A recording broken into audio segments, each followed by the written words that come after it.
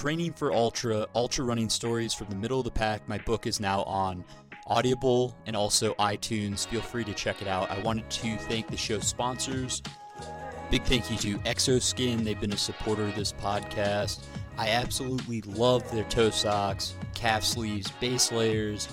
I wear their regular socks a lot of times on training runs, but during Bigfoot 200 here in just about 2 weeks, I've decided I'm going all toe socks. I'll definitely be using those calf sleeves. I think those are incredible. And the best part is I throw everything in a bin, and when I get home, they don't smell. So it's a high-tech fiber that, check out their website. If you need 20% off, feel free to use my promo code T4U20.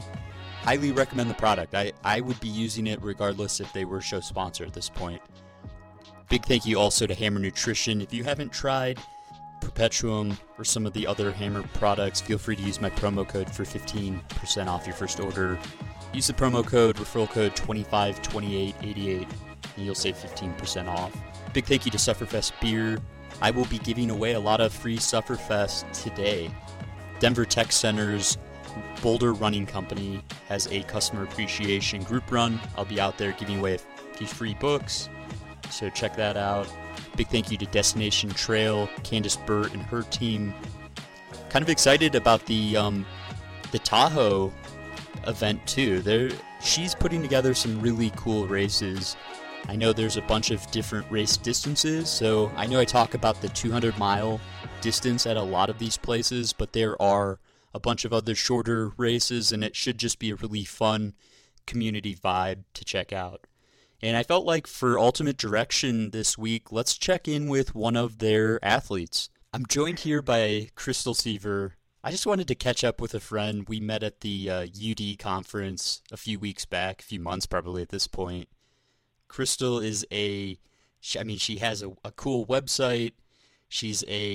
Are you personal fitness instructor? Is that how you describe yourself? Yeah, personal trainer.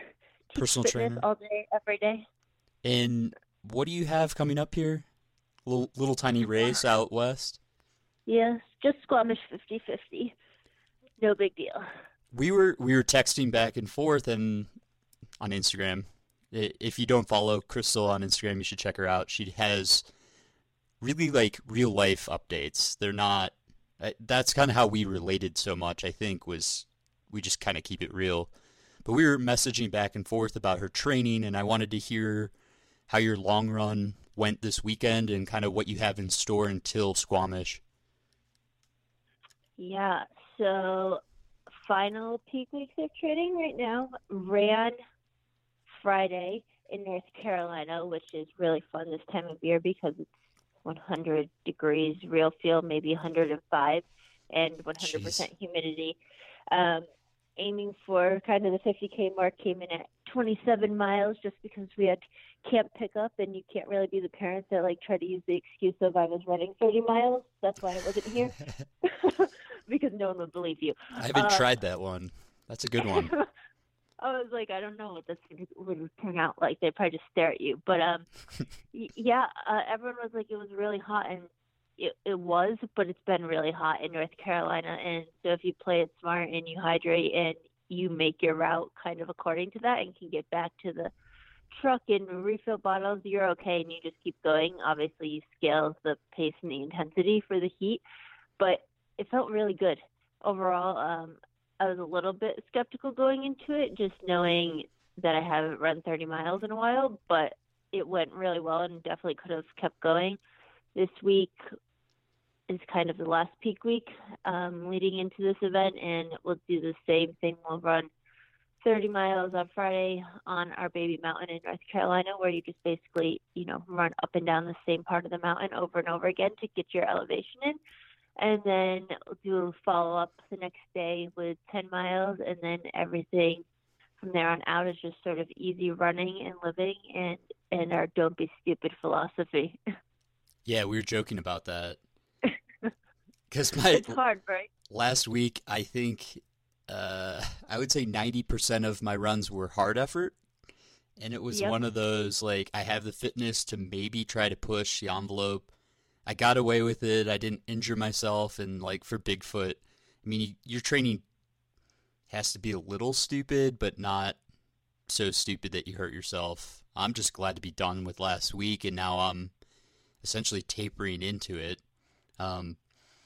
So, I mean, we talked about how your training's feeling. You were almost questioning yourself a little bit. I mean, that's what I was sensing. I mean, are you feeling more confident now after your long run?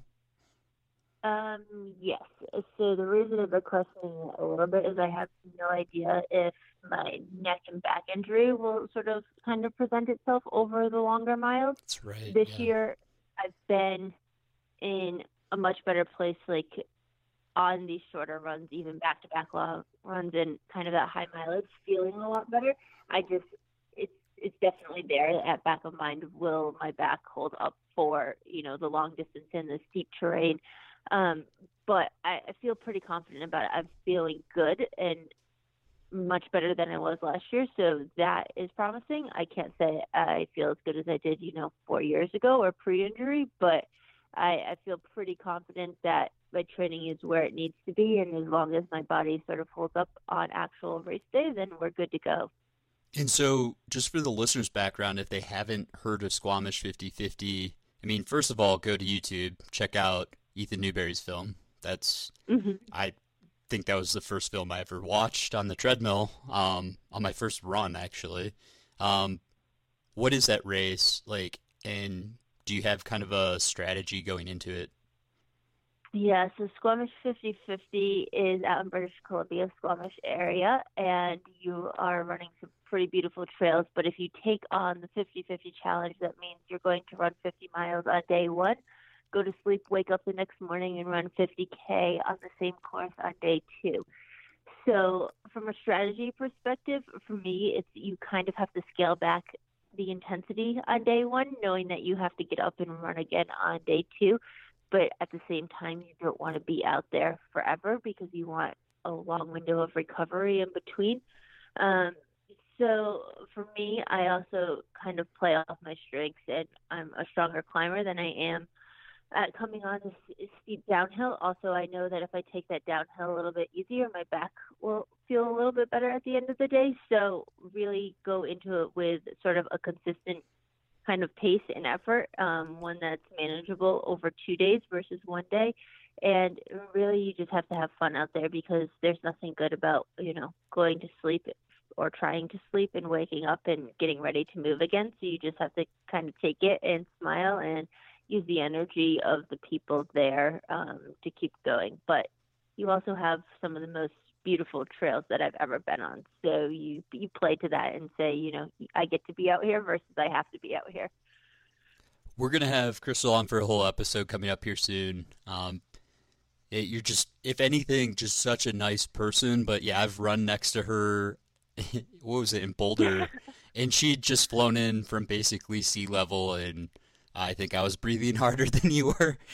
So you're fit, and you do a ton of strength training, and I think it'll be a really interesting episode. So I look forward to that. Best of luck, with this last long run and taper into Squamish, and I can't wait to hear more about the race.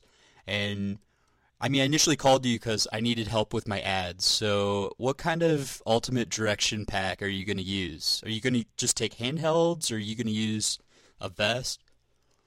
No, I'm using, so on the first day, I'll wear the Ultra Vesta, which I will wear that one because it has 2 bottles and a good amount of storage. And then likely for the 50K, I'll just bring my race Vesta.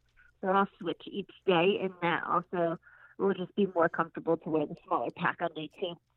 Cool. Yeah, I'm going Mountain 4.0 for the rest of 2019, I think. Yeah. Having those extra storage, pockets in the very front for my gels is like a must, and the side zips on the left and right have been good. So thank you for joining me. I know this was early morning and totally random, but I had fun, and I truly am wishing you best of luck. Keep your back in good shape going in, and have fun. Thank you, and have the best day. And that was a moment I can look back on now. And that was one of my favorite moments, getting a foot massage by Hayden at mile 62. This is a fan of yours, and I'm just calling in to express my admiration. It's Dean Karnassus, the ultra marathon man. Hello, listeners. This is Chris Mako, and we are live. And you're listening to Training for Ultra podcast. This is Anna Mae Flynn, and I'm here talking to Training for Ultra podcast. Yeah, that's like really, I just need to catch up with Rob. 100 miles is not that far. I thought it was a joke, actually. It is. I thought it was one of your jokes, yeah. It is a joke. Okay. So classic. Oh my God, because literally the thing would be like beep, beep, beep. Mother, beep. Mother, beep, beep. Mother, beep, beep, beep, beep. 1, 2, 1, 2, 3, 4, 5. Training for Ultra podcast. I'm Sally McRae, also known as Yellow Runner. Hey, this is Carl Meltzer, the Speed Goat, and I want to welcome everybody to the Training for Ultra podcast.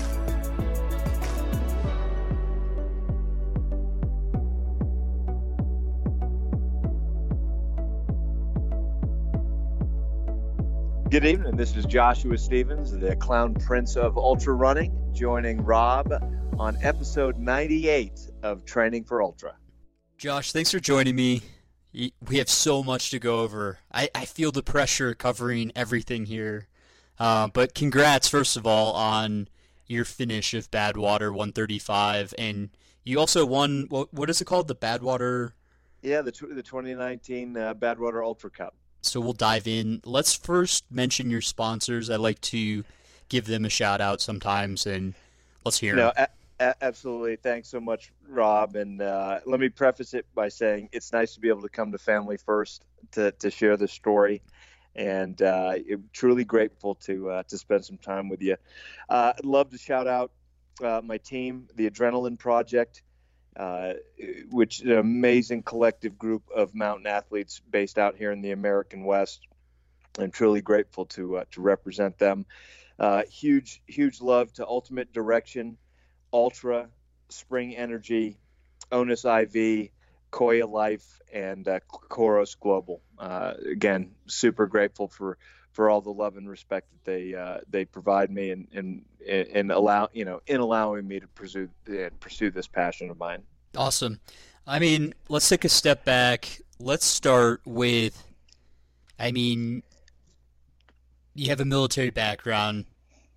Is it correct, you're an Army Ranger? Yeah, that was one of the Army Special Operations Force units that I served in, for sure. And so was training part of your daily existence in Special Forces? And that's part of your job, right? Right. I really started, what looks or sounds like and certainly feels like eons ago, back in 1989 when I first enlisted as an infantry private, and then, working my way up literally from ground zero, in a series of really kind of low end jobs that were still rewarding and helped shape who I am today. And then eventually transitioning from the infantry into a series of Army Special Operation Force units, and I ended up spending the bulk of my 24 years at Fort Bragg, North Carolina. And training is, that's kind of, it really depends on how you interpret or define that. But essentially, if I wasn't actively executing the duties and responsibilities of whatever position I was in, you were training at a really intense high level,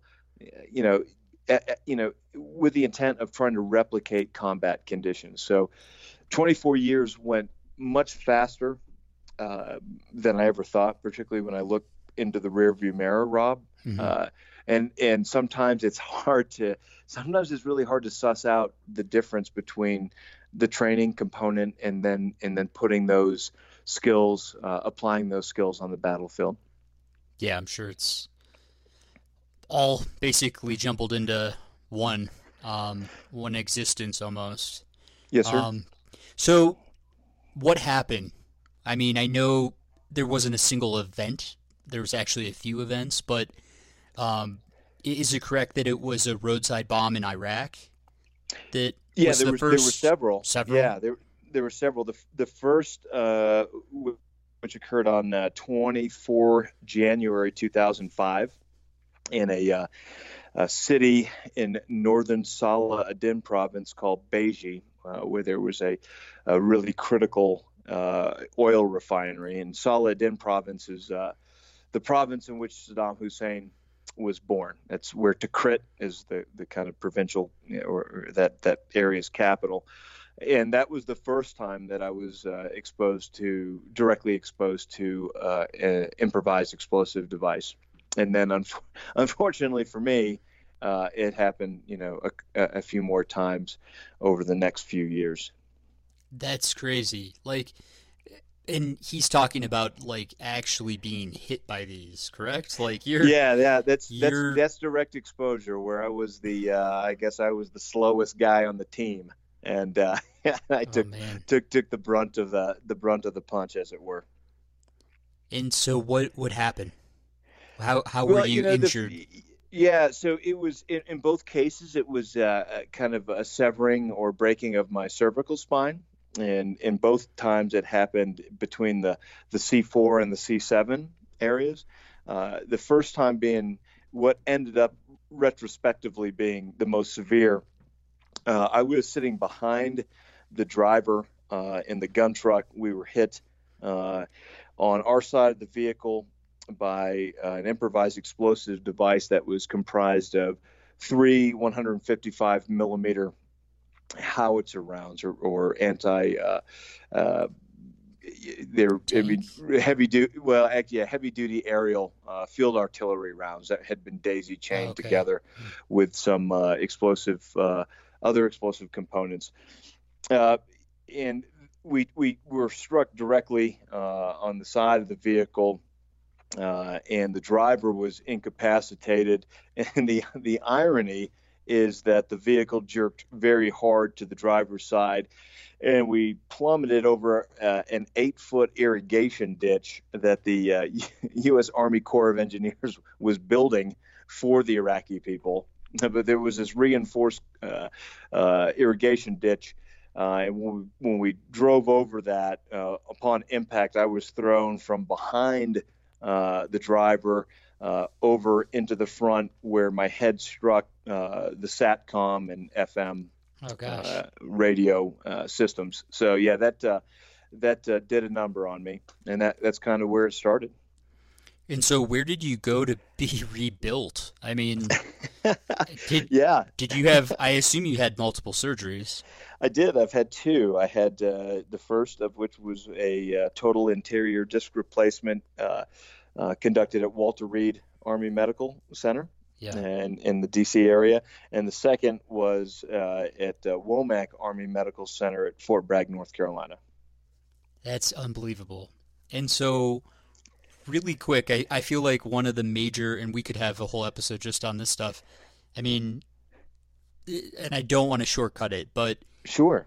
You're going through a lot of pain. You broke your back a few times. You smashed your head on that comm unit, and you end up getting kind of hooked on these pain meds. And not kind of. Yeah, fully, Rob. Fully. I did an interview recently where I shared that where we are currently in the U.S. with this epidemic of opioid addiction, dependency, that's manifesting in record numbers of overdose deaths, the proliferation of the Mexican drug cartels because of this demand signal for opioids in the U.S. I was in the thick of it.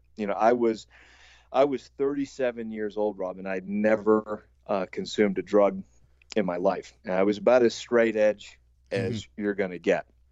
And I believe, now after, a bunch of therapy and making progress and then relapsing at times, and it's not a linear path, or at least it wasn't for me, that I believe in large part because of opioids' ability to numb emotional pain, I believe I became dependent, Rob, the first time I was injected with a synthetic opioid called Nubane on the battlefield back in the mid-2000s. I mean, that makes sense. I can see with everything that you've gone through, I mean, you would want to be numbed to certain memories, you know? Like, I can't imagine. Yeah, you're right. So you overcome that. And I mean, by the grace of whatever higher power you believe in, I against all odds came out of that. And you somehow recognized it yourself, is that correct? And just kind of brute force kind of kicked it, or I mean, how did you overcome that? Because a lot of times that's the end of the story right there. No, I love how you frame that, and I think, you know, what I'd like to share with people is it's an ongoing process in spiral progression.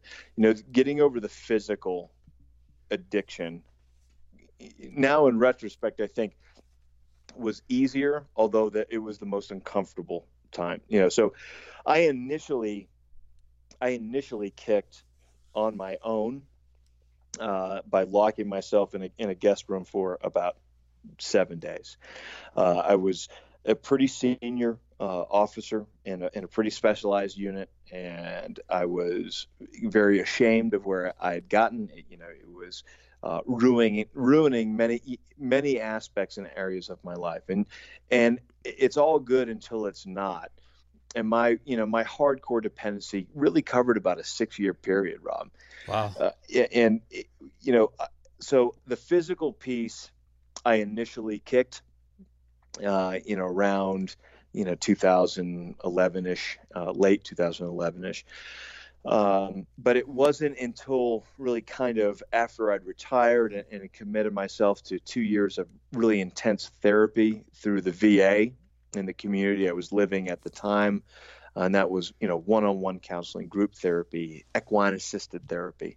I kind of fought my way through that. And in the hope I want to give fellow recovering opiate addicts is that I still relapsed. I still had time periods where you get pulled back into it.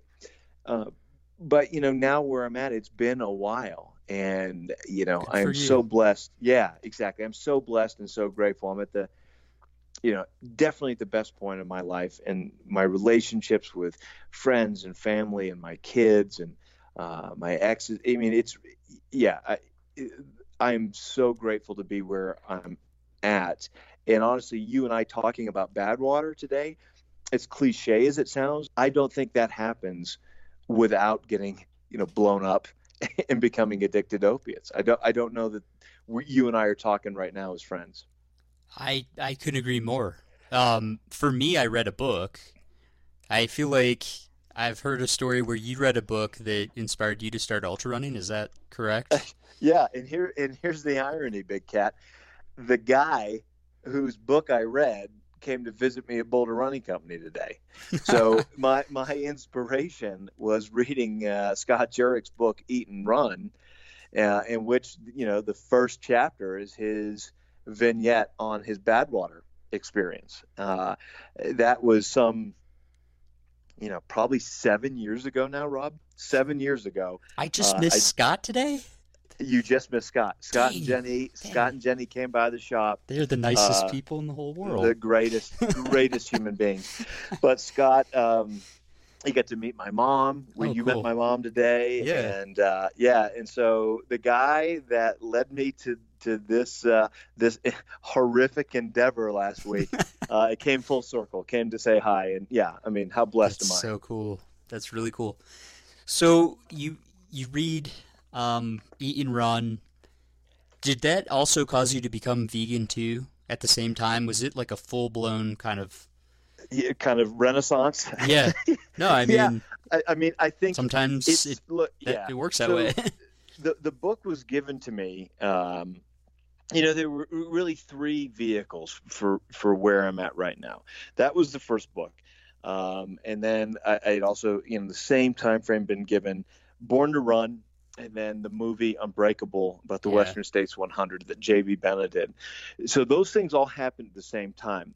Now, in terms of becoming plant-based, I was in a bad space. I was not in good shape holistically, and I think what Scott was conveying in his story resonated with me in terms of I've got to fix a lot of where I'm at. I've got a lot of recovering to do. I've got a lot of healing to do, and if I humble myself, then I may be willing to adopt different modalities than I would have ever been open to, based on my very traditional upbringing and then 24-year career in a very traditional institution.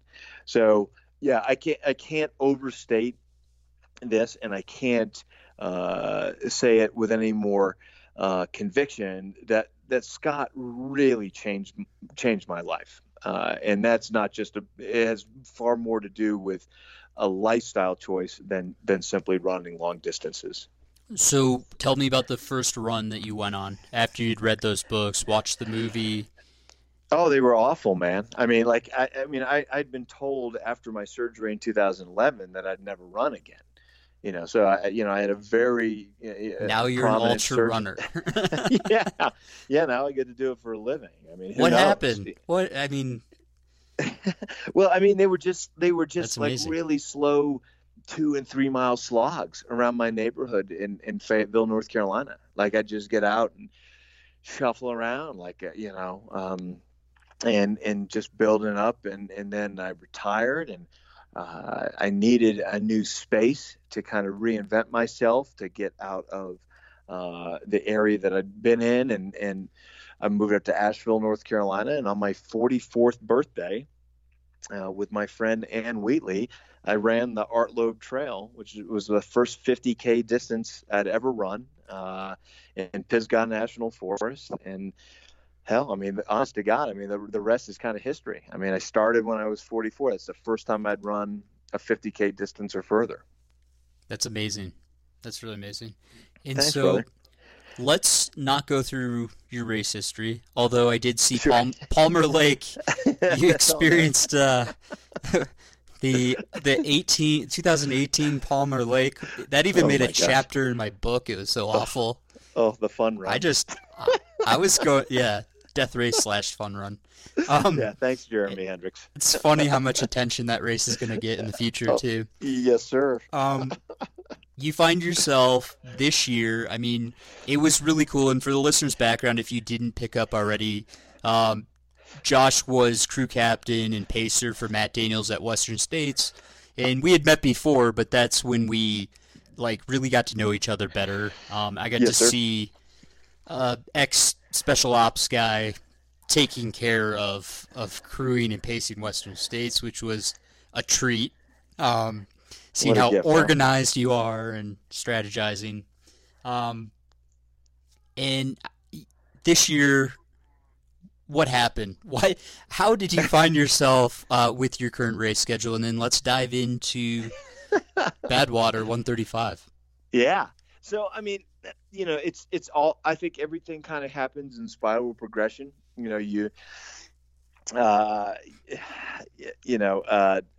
I think if you're passionate and you put in the work and you try to be a good person, good things will generally happen. And surrounding yourself with good people, you've got to be surrounded by positive people and people that inspire you and lift you up.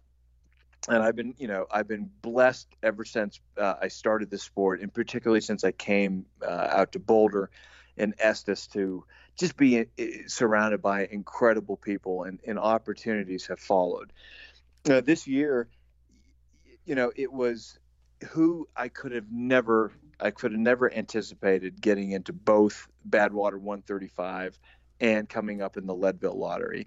And that's kind of how this year was shaped, was back in January and February. January, I find out through the lottery that I'm in Leadville, and I get a chance of redemption there. And then, beyond my greatest ambitions. I'm one of 100 athletes from around the world selected to run the Badwater 135 this year. And we don't know how many days we have, right? If anybody knows that, it's me. And then you got to go all in, right? So they're only separated by 30 days. So that kind of sets conditions, for 2019. And then I kind of backed that off and said, let's go bigger. Let's try to do the entire Badwater Ultra Cup series and then do Leadville. And if that's not enough, let's get invitations to crew some of your best friends. Maddie calls me for Western. I was going to be there. Had Hard Rock gone down, I was going to be out there with Meredith Edwards helping Jason Schlarb. Really would have been just a few days after Badwater. That's what we were shooting for. And goodness knows how it happened, but everything is fallen into place so far. So that was what the tapestry of 2019 looked like. I mean, God knows, super ambitious, probably overreaching. But I don't know how many days we got left spinning around the sun. I went all in. Hey, you're preaching to the choir. Yeah. No, Well, you're doing the Triple Crown of 200s, and I just saw Candace out there, so you get it. Yeah, I mean, 30. We both have those 30-day windows of recovery, and yeah, we'll save that. Instead of whining, I just remember that you got 30 days between 200s. So yeah, I got a cakewalk, buddy. Yeah, I mean, what's after Leadville? No, I'm just kidding. I'm going to take up macrame and stamp collecting, dude. So what was your experience like going through the check-in at Badwater 135? It's like probably top 10 hardest races in the world, probably arguably one of the hardest. And yeah. I mean, just the check-in process, I'd be not winded. I'd be sweating my ass off. Like, yeah. What's that like? I'm glad you framed it like that because, it's just still foot racing. So compared to getting blown up or shot at, nothing's that hard.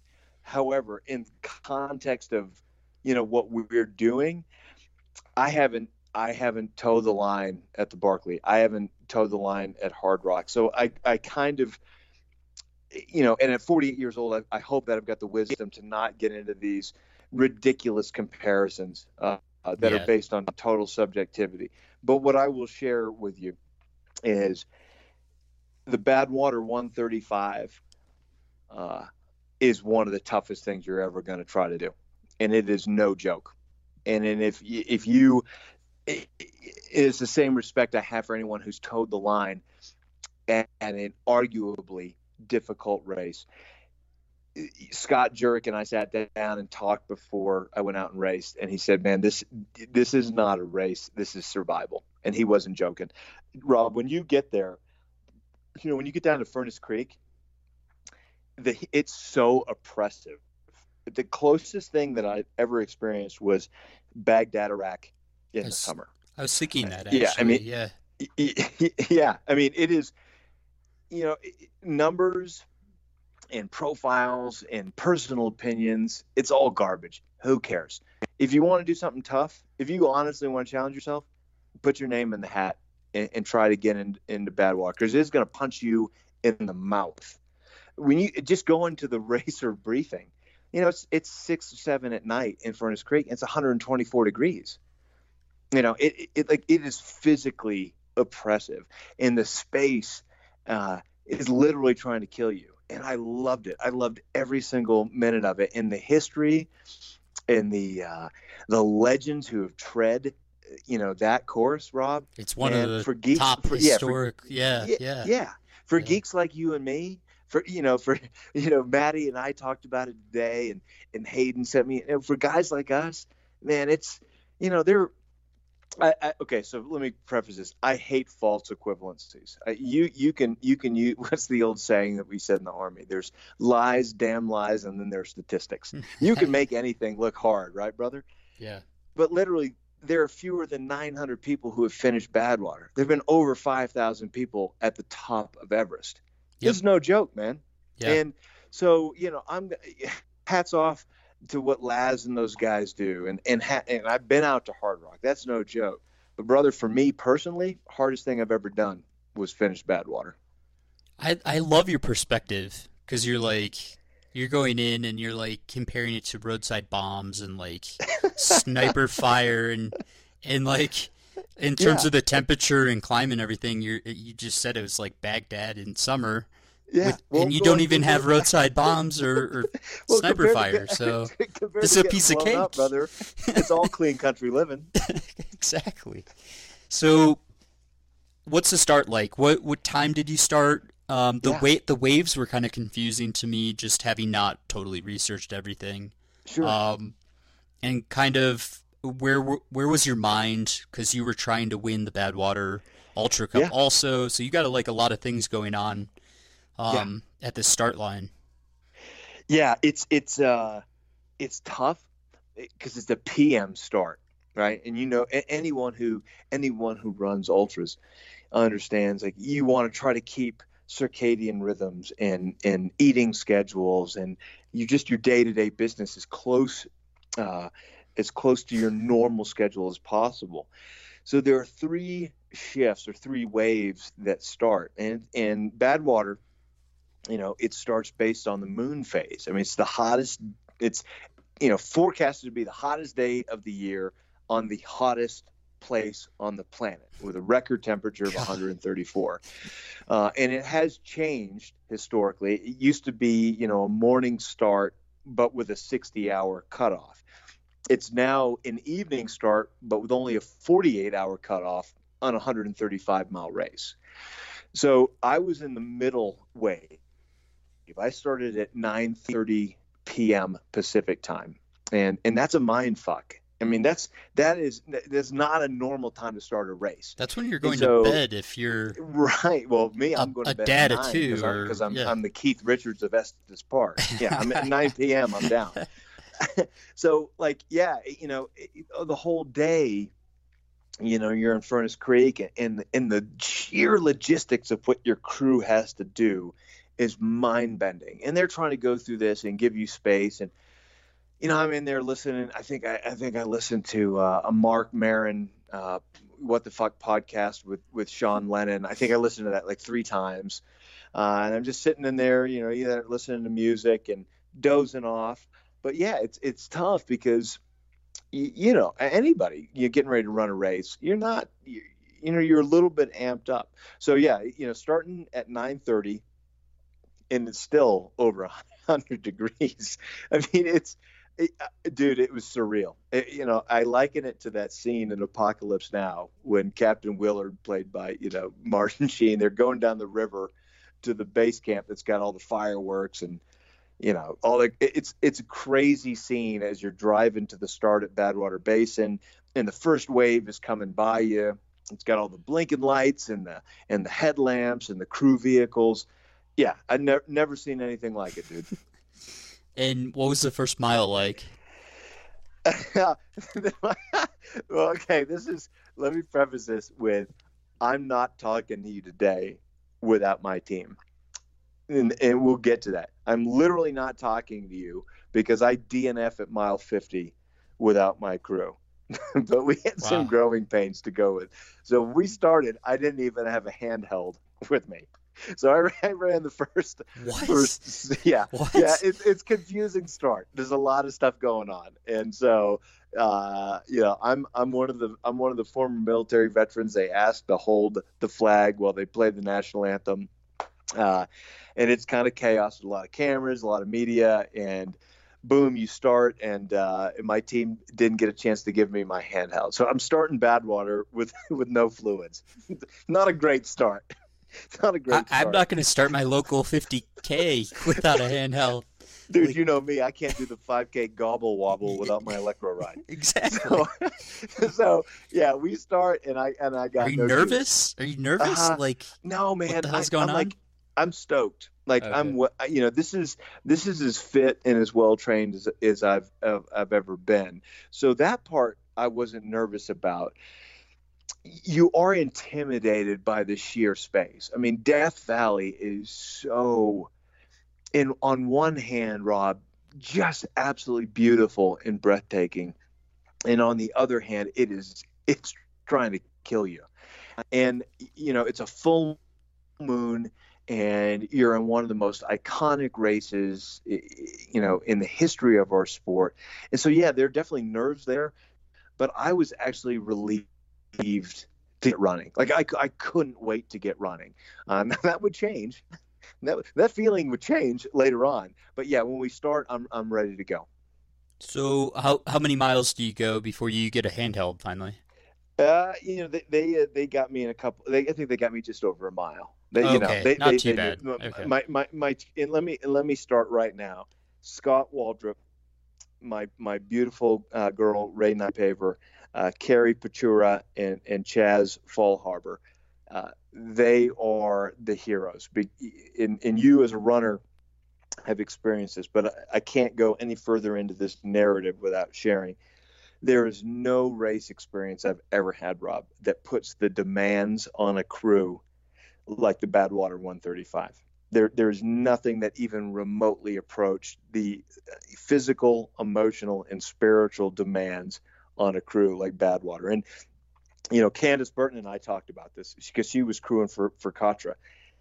Unbelievable. Yeah, so they missed the handheld in the beginning, but they made up for it in spades because they saved my race, 50 miles down the road. So you're totally dependent on them because there's no aid stations. There's 6 checkpoints between the beginning and the end, and those checkpoints are just time checkpoints. There's not a traditional fixed aid station. You have a rolling team in a van that is literally responsible, not in a figurative or sense of invoking hyperbole. Literally, they're responsible for your survival. And oh, by the way, once you get past Stovepipe Wells at mile 42, you don't even have cell phone coverage for the next 80 miles. You are on your own, man. Yeah, and there's no room for error. They're like your umbilical cord. That's it. Yeah. That's it, man. Yeah, so, it's crazy. So walk me through what happens for the first few miles. Because I also want to just talk about the field that's there, and I'm going to kind of sprinkle that in because that was one of the most exciting things was to be in a race that was also, was represented by 21 countries and had some of the most elite foreign runners racing today there. But for me, there's really kind of 3 segments, Rob. From mile 0 at Badwater Basin to Stovepipe Wells at 42, things are looking sweet. Ran hard, ran fast, was up in the top 10. Throwing it down, feeling good. But in retrospect, when we do an autopsy of the shit show that occurred from Stovepipe up to the top of Town Pass, I was making some mistakes. And again, it's looking back now, having even more respect for the difficulty of that course. First 42 miles, solid, coming in 6:42, 6:40s, 6 hours and 40 something minutes through 42 at Stovepipe Wells. Things were looking pretty good at that point. I think that was one of the first updates I saw, and I was, again, because it was staged, those different groups that were starting, it was still hard to kind of compare. Right. But yeah, I did see you were doing well. Yeah. Yeah. Yeah, that would suck trying to race. For me, yeah. Oh, sorry. Go ahead. No, I can't imagine passing people and not knowing really where you stand. Really, I mean, you'd have to ask your crew maybe. Yeah, and they don't know either because it's what they tried to do live GPS tracking, but because even satellite triangulation out there is so hard, you can't. Yeah, you can't do it. It's not Western, man. It's a really remote space, and so. Yeah, I mean, even for me, the stress of knowing, the guy that I'm racing for the Cup, Dan McHugh, who's got 42 minutes of time on me after Badwater Cape Fear and Badwater Salton Sea, he's the way behind me. So that's confusing. I don't know where he is. And you're right. You know, how'd they pick the waves? Well, I mean, it's generally based on time, but it's not an exact science. I mean, they try to make it, you know, the faster the athlete based on your, you know, your standings in Ultrasonic and ITRA and that, you know, they try to do it that way, but it's 100 hand-picked people.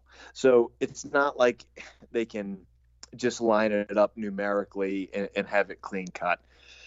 So, yeah, I mean, you kind of know who you're racing against, but then, you know, there were people in my wave that ended up in the top 10. I mean, there's so much that goes on over 135 miles that it's certainly not an algorithm. It's definitely not calculus. So what did you mess up that all of a sudden struck you down at right around mile 42?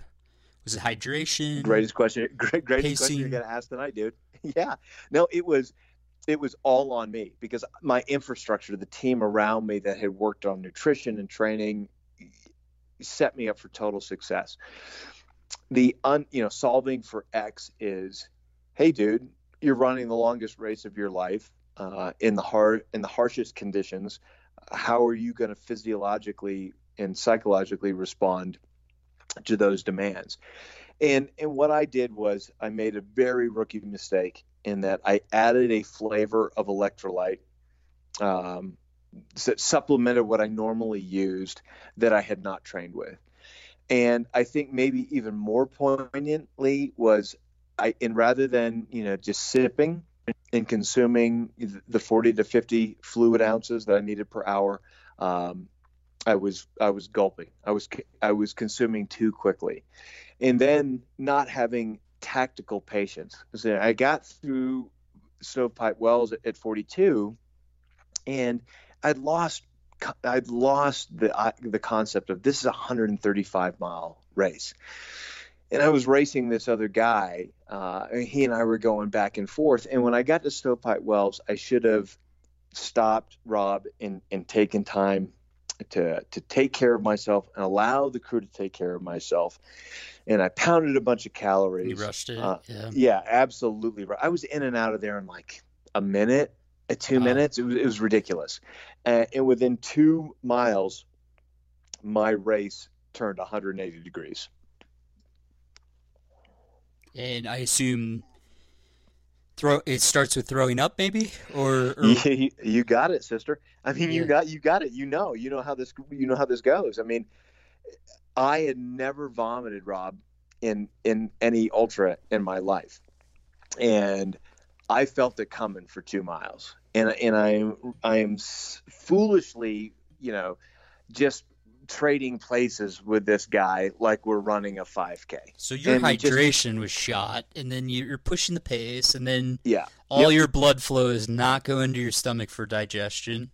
Dude, you hit it. Yeah, that makes sense. That's it. Classic. And so, so the nausea starts to kick in, and about mile 44, and really about mile 43, I start vomiting heavily and severely. And you know, you've been around me. You know, I'm not prone to exaggeration or hyperbole. It was not good. And it lasted for probably 10 to 15 minutes. And you know, to put it in context for our listeners and our friends out there, there's very strictly monitored weigh-ins throughout this course. By the time I was medically brought back to the race ER doctor, in 50 miles, I had lost 9 pounds. That's a lot. It's more than I had anticipated. You're my height, man. Yeah, exactly. And so, you know, I vomited, and then my blood pressure dropped precipitously. And she had a sheer stubbornness, being, you know, the New England dude that I am. You know, I sucked it up for, another 7 miles. At this point, you're doing a 5,000 foot gain over 18 miles up to Town Pass. So you're starting all the climbing at this point, and things were grim. It was not good. It was not good, dude. And having not suffered from those kind of physiological responses before. I'm sure they were, and all of a sudden, for the first time, I got 2 or 3 guys, passing me. And, granted, one of them's Yoshihiko Ishikawa, who went on to set, the course record. Yeah. But still, psychologically, when you're shooting to be a top 10 guy, that starts really eating away at you. Yeah. And so, I made it to mile 50 before my crew chief said, "Dude, we need to have a talk." So how'd that talk go? Was it time to reset? Yeah. Somehow, you got to get your hydration down first? It was me thinking I couldn't do it.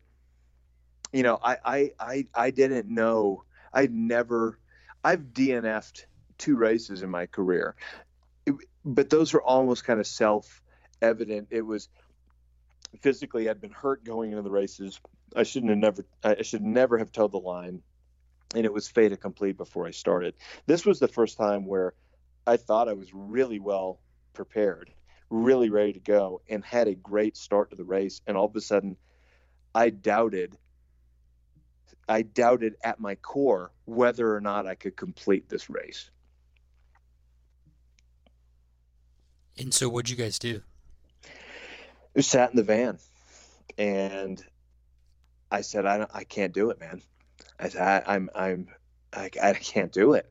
I'm so sick. And I was so dizzy, and I couldn't keep my eyes open. And, these are the things you think you script or you make up. But before I'd gone out to this race, my brother, who lives in Lakewood, had taken the time to get this kind of industrial spray bottle, the kind of spray bottles you see in every crew at Badwater.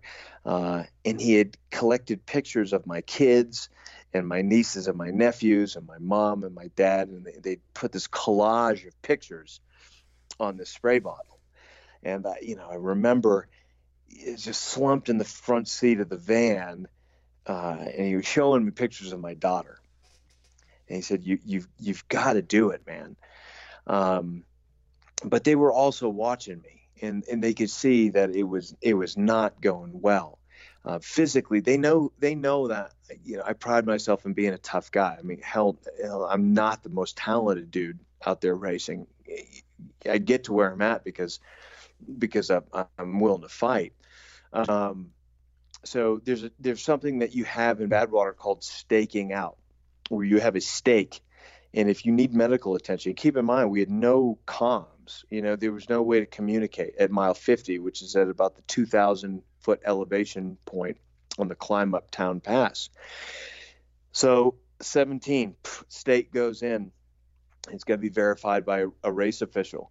And they see I'm fading, and they start taking me back to the emergency doc, the race director, who's the chief physician at the University of New Mexico University. So on the way back, I completely lose consciousness, and they stop the vehicle, and a crew, a guy who he's a guy named Bruce Adams from New Zealand, runs up to the vehicle, and these are things I'm unaware of, Rob, that are going on, but they dump a bag of ice on my chest. I guess I'm slumping out of the chair. Scott Waldrop stops the vehicle in the middle of the road to ask for help. They revive me with a bag of ice, and then get me back to Stovepipe Wells to where the closest medical facility is. That's scary, man. I had no idea. It was a little gnarly. It was a little gnarly, I was for sure, yeah. Thinking if your hydration's gone, your core temperature had to spiral because there's no way to cool yourself. And yeah, there was a lot of stuff that wasn't ideal, for sure. And so where do you come to? I kind of woke up, and I laugh because I met Bruce now, twice after that event. But as it was occurring, you'll get a kick out of this. And Ray got to meet him, and it's just an amazing friendship that came out of this. I don't remember anything other than I hear this voice, and it's coming off my right side, which I was in the passenger seat, so it makes sense. But it's a voice, and it sounds like fucking Bruce the shark from Finding Nemo. He's a Kiwi, but it sounds like an Australian accent.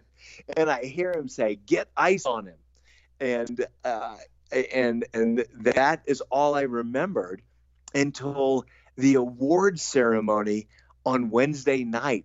I'm in line at the pizza party, and he's standing behind me, and he said, "Mate, I can't believe you're alive." I turned around. It was Bruce Adams from New Zealand. Yeah, No kidding. Absolutely incredible. Yeah, No kidding. incredible. I mean, were you hallucinating prior to going out? It was definitely not. It was definitely just kind of just being out of it, being super nauseous, really dizzy, stuff that I'm sure happens to tons of folks.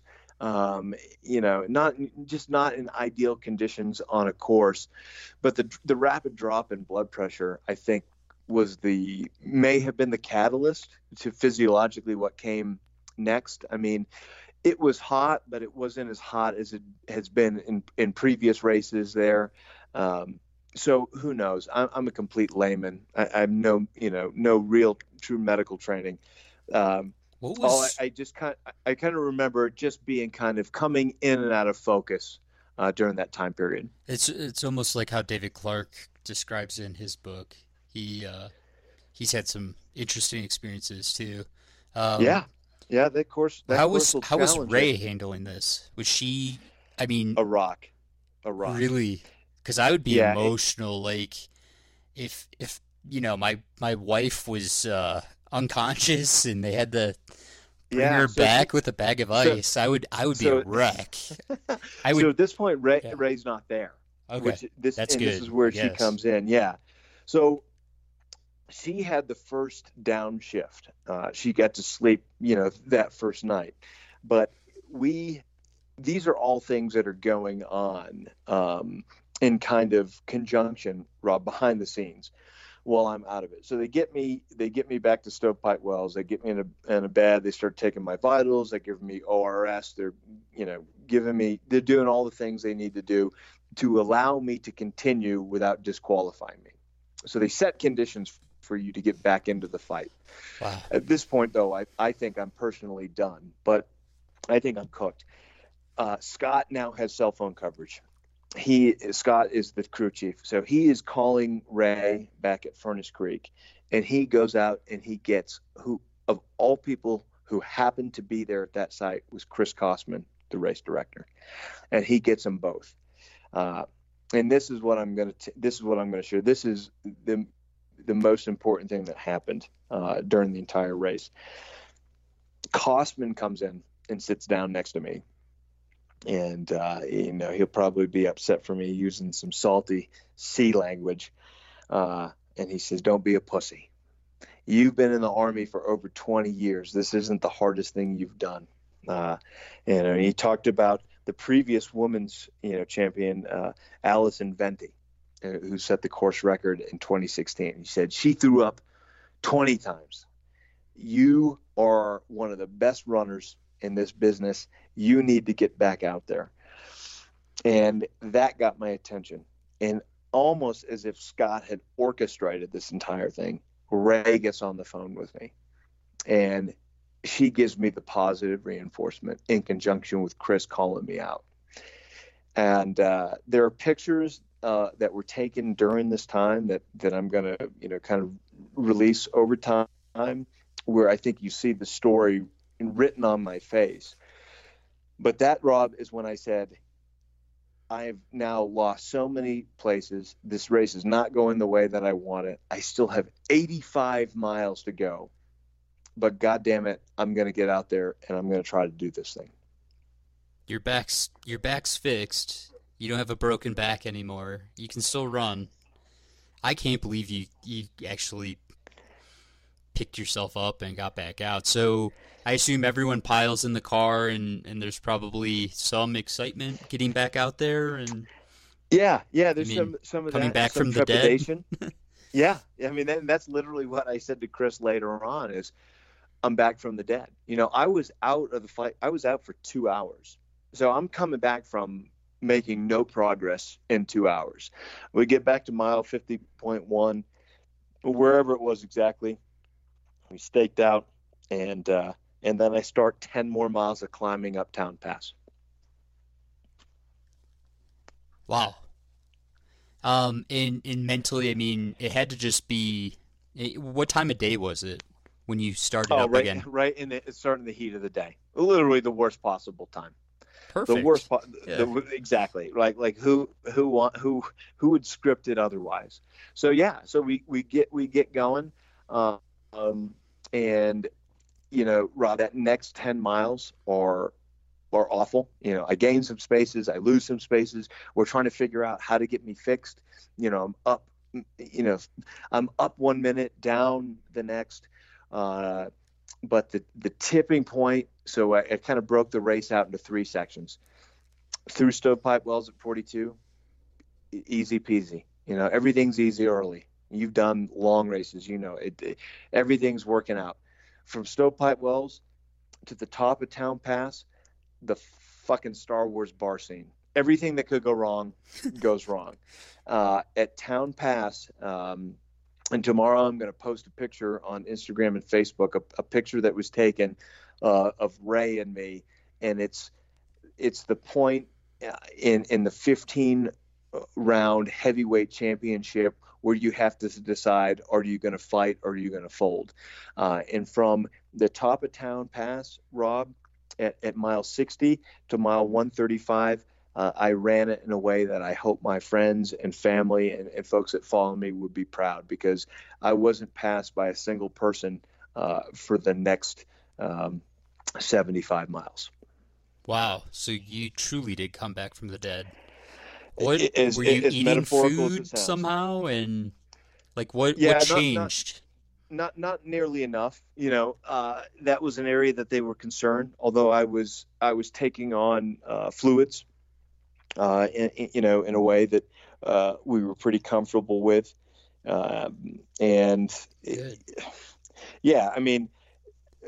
It started with the descent off of Town Pass down to the valley before Panamint Springs, and that I consider myself a better downhiller than a climber, and it gave me the confidence, like, okay, I can do this.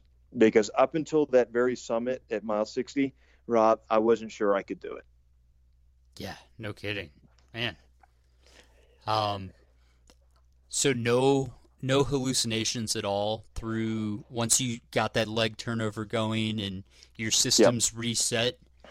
There was they didn't come to the second night. That didn't come the second night, and it's not like, man, because hats off to obviously my girl Courtney DeWalter, and her leopard in a hammock. There was nothing like what you guys doing. The 200-mile distance. It did get tough from a sleep deprivation component the second night for sure, because I finished basically dawn on at sunrise on Wednesday morning. So that second night, you did had to go through it's the hardest. Slapping yourself in the face, taking on lots of caffeine, listening to angry Norwegian death metal at high levels, kind of stuff for sure. But I don't compare it to the stuff that you guys experience on the 200-mile distance. The only reason I ask is because I had Dean Karnazes on, and I was like, in your book where you see the gold panner come up to you asking for water, like, do you think that was a hallucination or was it a ghost? And he's like, I'd never thought about it as a ghost, but it could have been. Dean's a legend on that course, I defer to him. All right. And so was your crew updating you? You said there's no cell coverage. I mean, did you know where you were relative to your placement in the Badwater Ultra Cup? Did you see your competition? I love that you say this, because we talk about it. We surround ourselves by the people that we need, the people that love us and lift us up. And Ray knew what she needed to say on the cell phone to me to get me out of that medical facility. And what had happened is Dan McHugh, who's a great runner, I beat Dan at the Badwater Cape Fear 51.4 miler in March. I beat him. I was 16 minutes up on him. His team beat me by about an hour at Badwater Salton Sea, 81 miles. So he had about 42 minutes up on me. And Ray knew, that my A goal going into this was knowing how, we'll talk about it, the studs and studettes that towed the line this year at Badwater. Like, my A goal was to win the Cup. If I could get into the top 10 in this field, I would have been happy. But when I was circling the drain, Ray said, Dan dropped at mile 22. And I said, son of a bitch. God, that's the worst thing you could tell me. Because now I got to get up there, right? Now I have to go out. Like the guy that was ahead of me is now out. I just have to finish. Just finish. Wow. Right. So because I had a 6+ hour lead over third place. I literally just need to go finish. Son of a gun. Now it's on.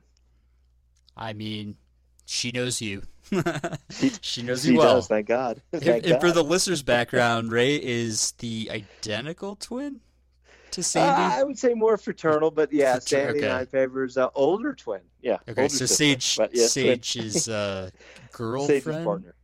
Yeah. Sage's partner. It's a family business of 4, and I am the least talented of all of us. I just don't want people to be confused when they see that Instagram photo that you put up there.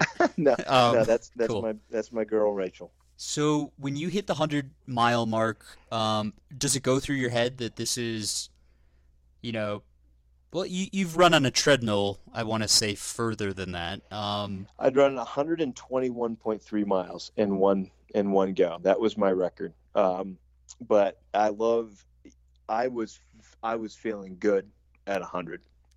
When I hit 90 at Darwin, brother, you'd have been pleased. I was getting after it. Nice. I mean, what other memorable moments do you have for those last 35 miles? It's not an easy finish. It's the worst. And Scott Jurek had warned me about this. Most of us, generally we kind of base ourselves off the 100-mile distance, right? Even though that you're doing the 200s, most of us are conditioned to 100 miles, and so you're always, every single step beyond 100 is a new frontier, and every step beyond that is you battling some demons. The problem is that space is so wide open, Rob, that at 100 miles, you're looking at Mount Whitney, which is the tallest peak in the contiguous United States, 14,500 feet. It's still far away. You're still seeing it, brother, and it's 35 flipping miles away. I know it's that feeling well. 35 miles away. Yeah. It's like looking at the LaSalle's all day, right, out in Utah. Yeah. Exactly. Yeah, so mentally it's hard. For me, it was at night, dude. It was such a grind, and at this point, it's carnage. It's carnage. You've got some of the most elite long distance 24-hour runners in the world throwing down new course records, but you've got one of my best friends and one of my idols, Pete Kostelnik, who had the course record, 2-time champion. He's laid up with his team at mile 105. Really? I mean, there's craziness going on. Yeah, I mean, Pete, what an animal! He's an awesome dude, awesome runner. I almost knocked him over at Palmer Death Race when he was winning. In 18. Yeah. We were out there the same year. I had my hood up because it was so cold, and right. He came blazing by, and I literally almost just clipped him, which would have been. I still think of that moment. I would have been Probably excommunicated from ultra running. Well, dude, this is why, and Candace and I talked about this. This is what makes Badwater so special, is the margin between setting a course record, simply finishing, and DNFing is infinitesimal. Literally on the Mount Rushmore of Badwater, Pete is on there, right? Yeah. And there he is at 105, completely deadlined with his team in a van. Now this guy rallies and comes back and finishes it and ends up with the fastest time from Lone Pine to Whitney Portal ever, because Pete is literally one of my idols. But that's what's going on that course. That's how hard people are pushing. I mean, when you cross 100, 105, you're seeing Lone Pine in the distance, and it never gets closer. It just never gets closer. I wouldn't trade it for anything in the world, because that suffering is delicious. So did you have a pacer? Like when do you pick up a pacer at Badwater? How's that even work? I hadn't used one. And, okay. I had not, my pal Darcy PQ and I had talked about this. I generally hadn't intended to use one.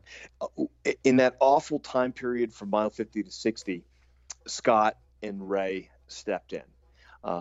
And Ray ended up doing probably 20 miles with me. Good for her. That's crazy enough. Yeah. Yeah. I mean, and she was with me every step of that way from the climb. That, when you go back and you watch that movie, Jeremy Hendricks, I want to give him a shout out. Got me to take pause and watch that movie Running on the Sun. And at the end, that guy said, he's like, that's got to be the hardest finish to any race in the world. It's a 13-mile straight-up climb. I think it is. I think it is. It was like that last half is 9% grade. Yeah. I mean, so like Ray was with me every step of the way on that climb. But, there were areas where I felt really good that I was throwing down. After 100 miles, some of the splits I had on those miles, Rob, I was pretty pleased with, and I was doing those on my own. Like they let me loose, and when I could get after it, because there were people I was trying to put distance ahead of, I was able to do it. But when the rubber met the road, my team was there every step of the way, and sweet Ray, she got me up that climb, because that is an awful way to finish a race. Did you step off the lines enough? Did you have any kind of shoe melting moment, or did your crew do the classic crack an egg? Oh, so any kind of weird heat stuff that you saw?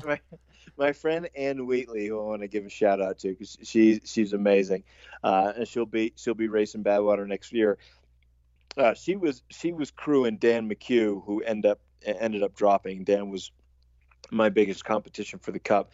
She did the proverbial fry an egg at Furtis Creek thing. Yeah. And it just turned black. Whoa, it burned. it just turned black. Yeah, it's no joke. That place is hot. So where are you mentally when you hit, 2 miles out? Did you have the classic adrenaline rush, or were you spent in just smiling, or how was it? Such a good question. Tell me about the finish line too with the flag. Awful up until, really, I mean, we were making good time, and I think if people want to go back and they're, and they want to look at the analytics, we had one of the fastest climbs up that 13-mile descent. Although most of it, I was a whiny little bitch. I mean, it was not good. I was beat up. I'm 48, and it definitely was taking its toll on me. But what I'm not going to ever forget, Rob, is we were literally hitting that climb as the sun was coming up. Oh. And the last time checkpoint you have is at 3.6 miles out. And then that son of a gun goes up to like a 10% grade. But at that point, I was inspired. I felt very, very strong. We passed four other athletes in the last 4 miles. And the beauty of this course, far more than any just ridiculous number or placement or time that in history no one cares about, no one remembers, is I got to finish the race with Mossy Smith, who's also a fellow veteran, Naval Academy grad, Marine officer. He and I were holding the flag together at Badwater Basin 135 miles earlier while they played the national anthem. And he and I carried Old Glory together across the finish line in 32 hours, 14 minutes, and 56 seconds. That's awesome, man. Congrats. I will never forget it. Thanks, brother. I'll never forget it. I don't think I'll ever look at a Badwater buckle and think to myself, I wonder what their finish time was. Because it, like you said, I mean, it's just such a epic race. Like, just finishing that regardless is unbelievable. And it's amazing that you came back from that, because I know I've been in places not even close to similar, but I've been in lows, and pulling yourself out is hard enough, but the physical toll, that's just unbelievable that you were able to do that.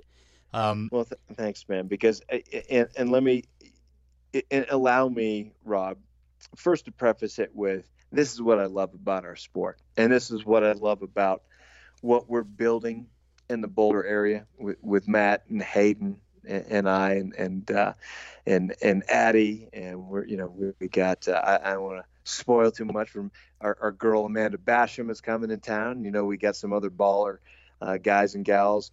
It doesn't matter if you're considered an elite runner, mid pack, back of the pack. Finishing Badwater, the challenge of champions, I was 3 hours slower than what I thought I was going to hit going into it. I wouldn't trade that 16th place finish, Rob, for a single podium or win that I've ever had. And that's not that, I can't say that any more genuinely. And just allow me to reflect, genuflect, if you will, on two extraordinary people that came out of this year's race. Yoshihiko Ishikawa from Japan set the new course record in 21 hours, 33 minutes, and 1 second, beating Pete Kostelnik's 21:56:32 in 2016. He beat it by 24 minutes. And if anyone wants to know, do fast people run Badwater? Yoshihiko won the 2018 Spartathlon and was the 2017 World 24-hour champion at Belfast. Patricia Bereznowska from Poland was the women's champion, finishing in 24:13:24, beating Alison Venti's previous record by 90 minutes. That's crushed. You've got ballers, and because you know our sport, Rob. Harvey Lewis, Steve Slaby, Gina Slaby, well. Tetsu Kiso, Anna Weiss, Pete Kostelnik, Pamela Chapman Markle, and Susie Swinehart. I mean, it was the Challenge of Champions, and I am so honored to be just a small part of that, dude. I mean, I've thought about my Moab experience personally. It comes nowhere near probably coming back from almost dying, basically. But I did come up with a conclusion that there's no finish like the one you questioned, and I feel like yes, sir. When you staked out for 2 hours and they were dumping ice on you to bring you back, I mean, when you go unconscious, that's probably a race you questioned. So it's just unbelievable. I mean, I got to ask you one or two other quick questions, and yes, sir. I appreciate all your time, but what mental tactics have you learned through 24 years of Army special ops? You've rose through the ranks there, and definitely did some special things for the country there. And have you picked up on any mental aspects of being able to excel at that that you then are applying to ultra running? Yeah. I So- pre-wrote that question clearly. Well, I was an average student of average athletic capability. I never had anything handed to me. If anything, I had a chip on my shoulder from the time I was a teenager, because I wasn't a McDonald's All-American, because I wasn't a blue chip recruit, because I grew up in a family of blue collar workers who'd done good and made it in America. I'm a fighter, Rob. I've always been a fighter. You may have a better VO2 max. You may have a better metabolic efficiency capacity than me. You may have better, I don't think anyone has better sponsors than me, but you may have better opportunities. I'm going to fight. I'm going to punch you in the mouth as hard as I can and as often as I can to get to where I want to be. If there's anything I appreciate, it's excellence. It's excellence in this sport. I've learned, don't be a poser. Be yourself. It doesn't matter where you line up in the hierarchy of this sport. You can't truly love and appreciate the sport until you're comfortable with where you are and you're comfortable with achieving your own individual best. Because when you toe the line, unless you're one of literally a handful of the very top men and women in our sport, if you don't appreciate that there's somebody probably faster and stronger than you on that line, you'll never achieve greatness, because you are always going to be chasing some shadow of the past or some false image you've created of yourself. What I learned in the Army, Rob, was my capacity for achievement came from an honest self-assessment of who I am and where I was, and then putting in the work to get to where I wanted to be. That's great advice. I love it.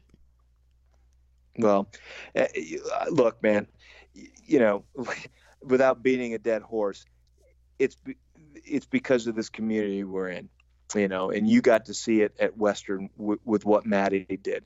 Our crew is just getting started, and I'm inspired. Whatever I did at Badwater, I can promise you dozens others have done more and overcome harder challenges.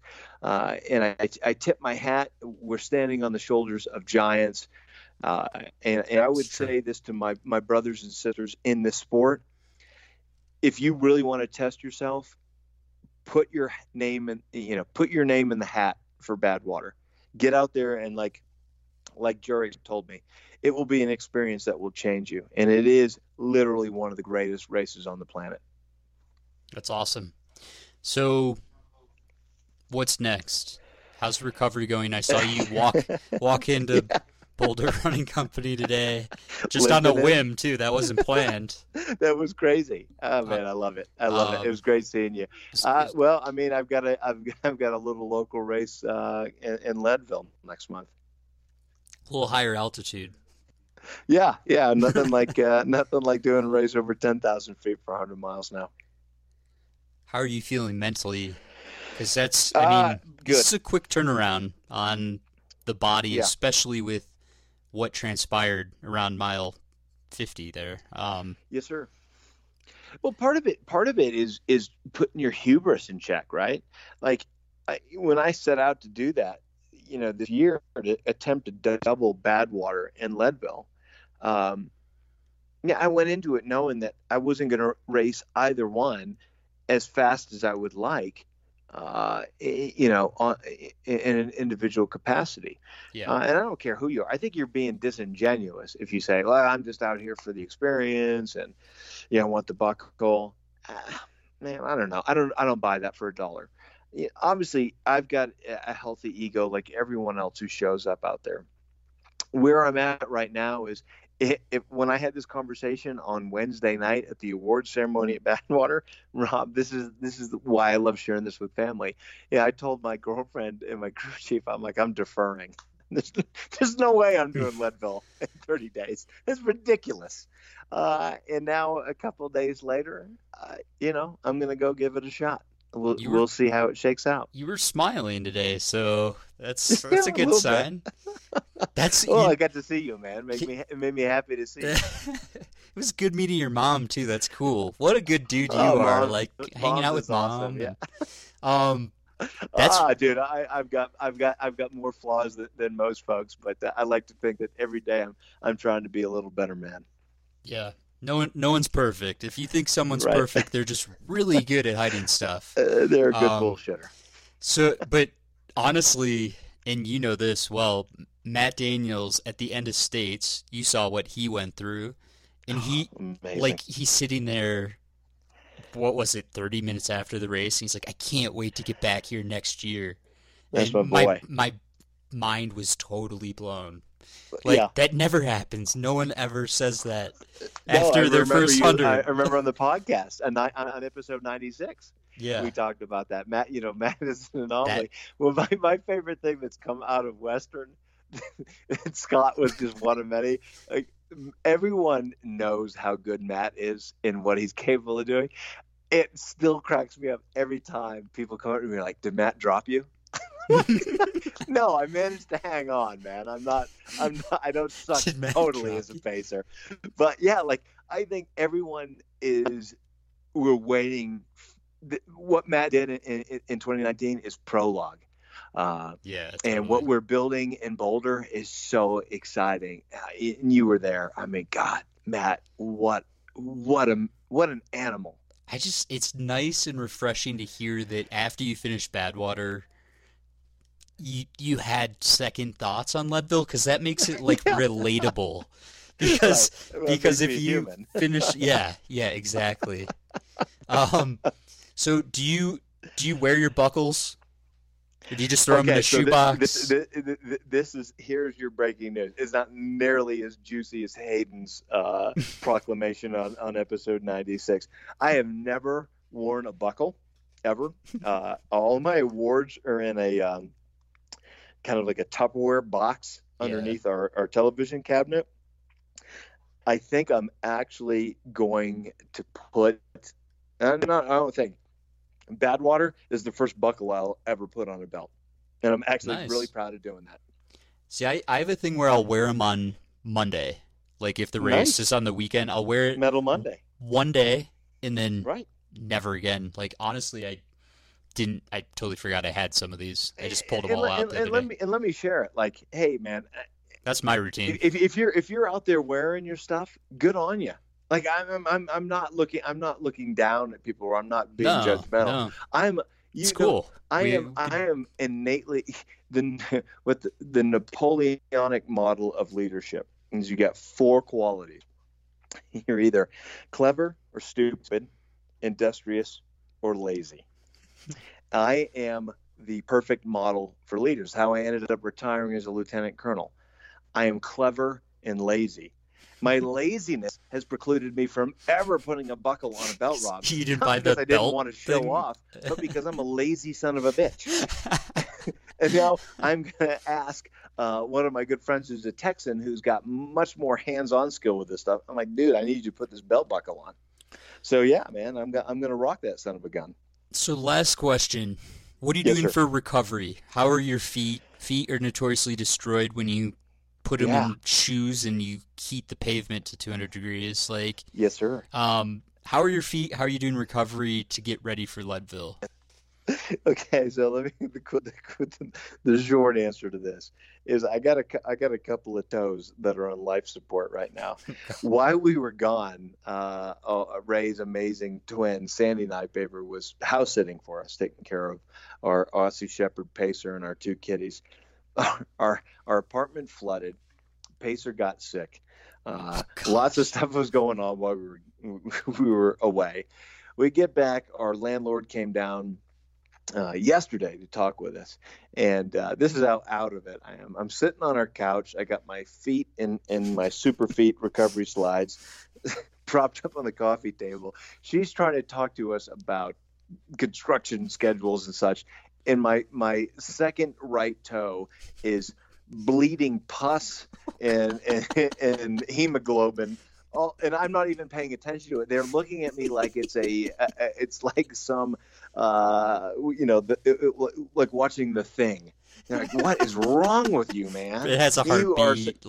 Yeah, you're like John Carpenter film. You're a fucking creature. So that's going on. Where's Hayden when you need him? Where's Hayden in Wipeout when I need a little levity? So yeah, I'm actually orthopedically and soft tissue wise, I'm okay, dude. It's Good. like Good. I go from being John Travolta in Saturday Night Fever one minute, and then Wilford Brimley in Cocoon the next minute. It's like I lose complete energy levels, and I need to eat like a pig. So I mean, if I can get equilibrium there in a couple of days, I'll be pretty stoked. But regardless, August 17th, I'm towing the line in Leadville. That's awesome. I hope to see you up there. We'll see how that all times out with Bigfoot and everything. I really want to make it up there. Yes. Just to talk shit when I see you. You know how I am. Yeah, of course, brother. It's family. Hey, when you get out to Bigfoot, give Mike McKnight from Ultra big old hug from me, and give Candace a hug from me. Okay. Yeah, absolutely. I'll try to actually have McKnight on before the triple, since he seems to be okay at those. He's pretty good. He's fired up this year too.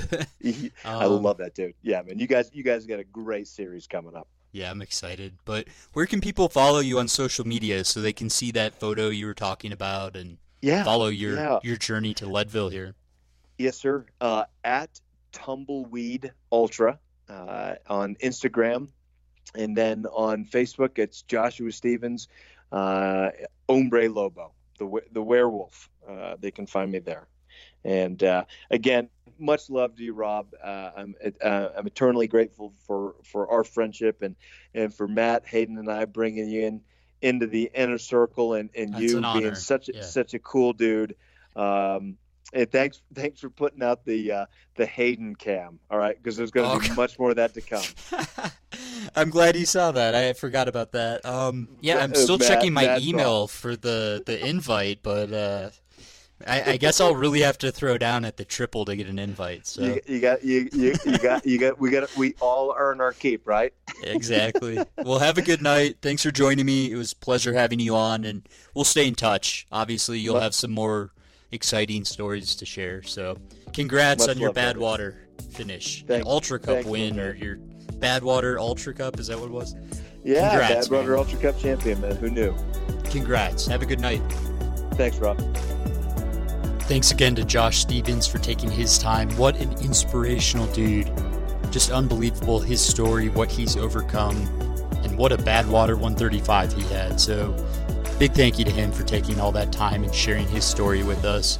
Thanks again to Crystal Sievers for taking time this morning and sharing kind of how her long runs are going into the Squamish 50-50. We'll stay in touch with her, of course. Big thank you to the show sponsors, Hammer Nutrition, Sufferfest Beer, Destination Trail, Ultimate Direction, and Exoskin. This show wouldn't be possible without you guys. If you haven't already checked out Patreon, love those group chats that we have, closed Facebook group, and the Patreon supporters really help, keep this running. So thank you guys for the support. And check out, last but not least, my book is now on Audible and iTunes. Have a great week. Don't forget to enjoy your training.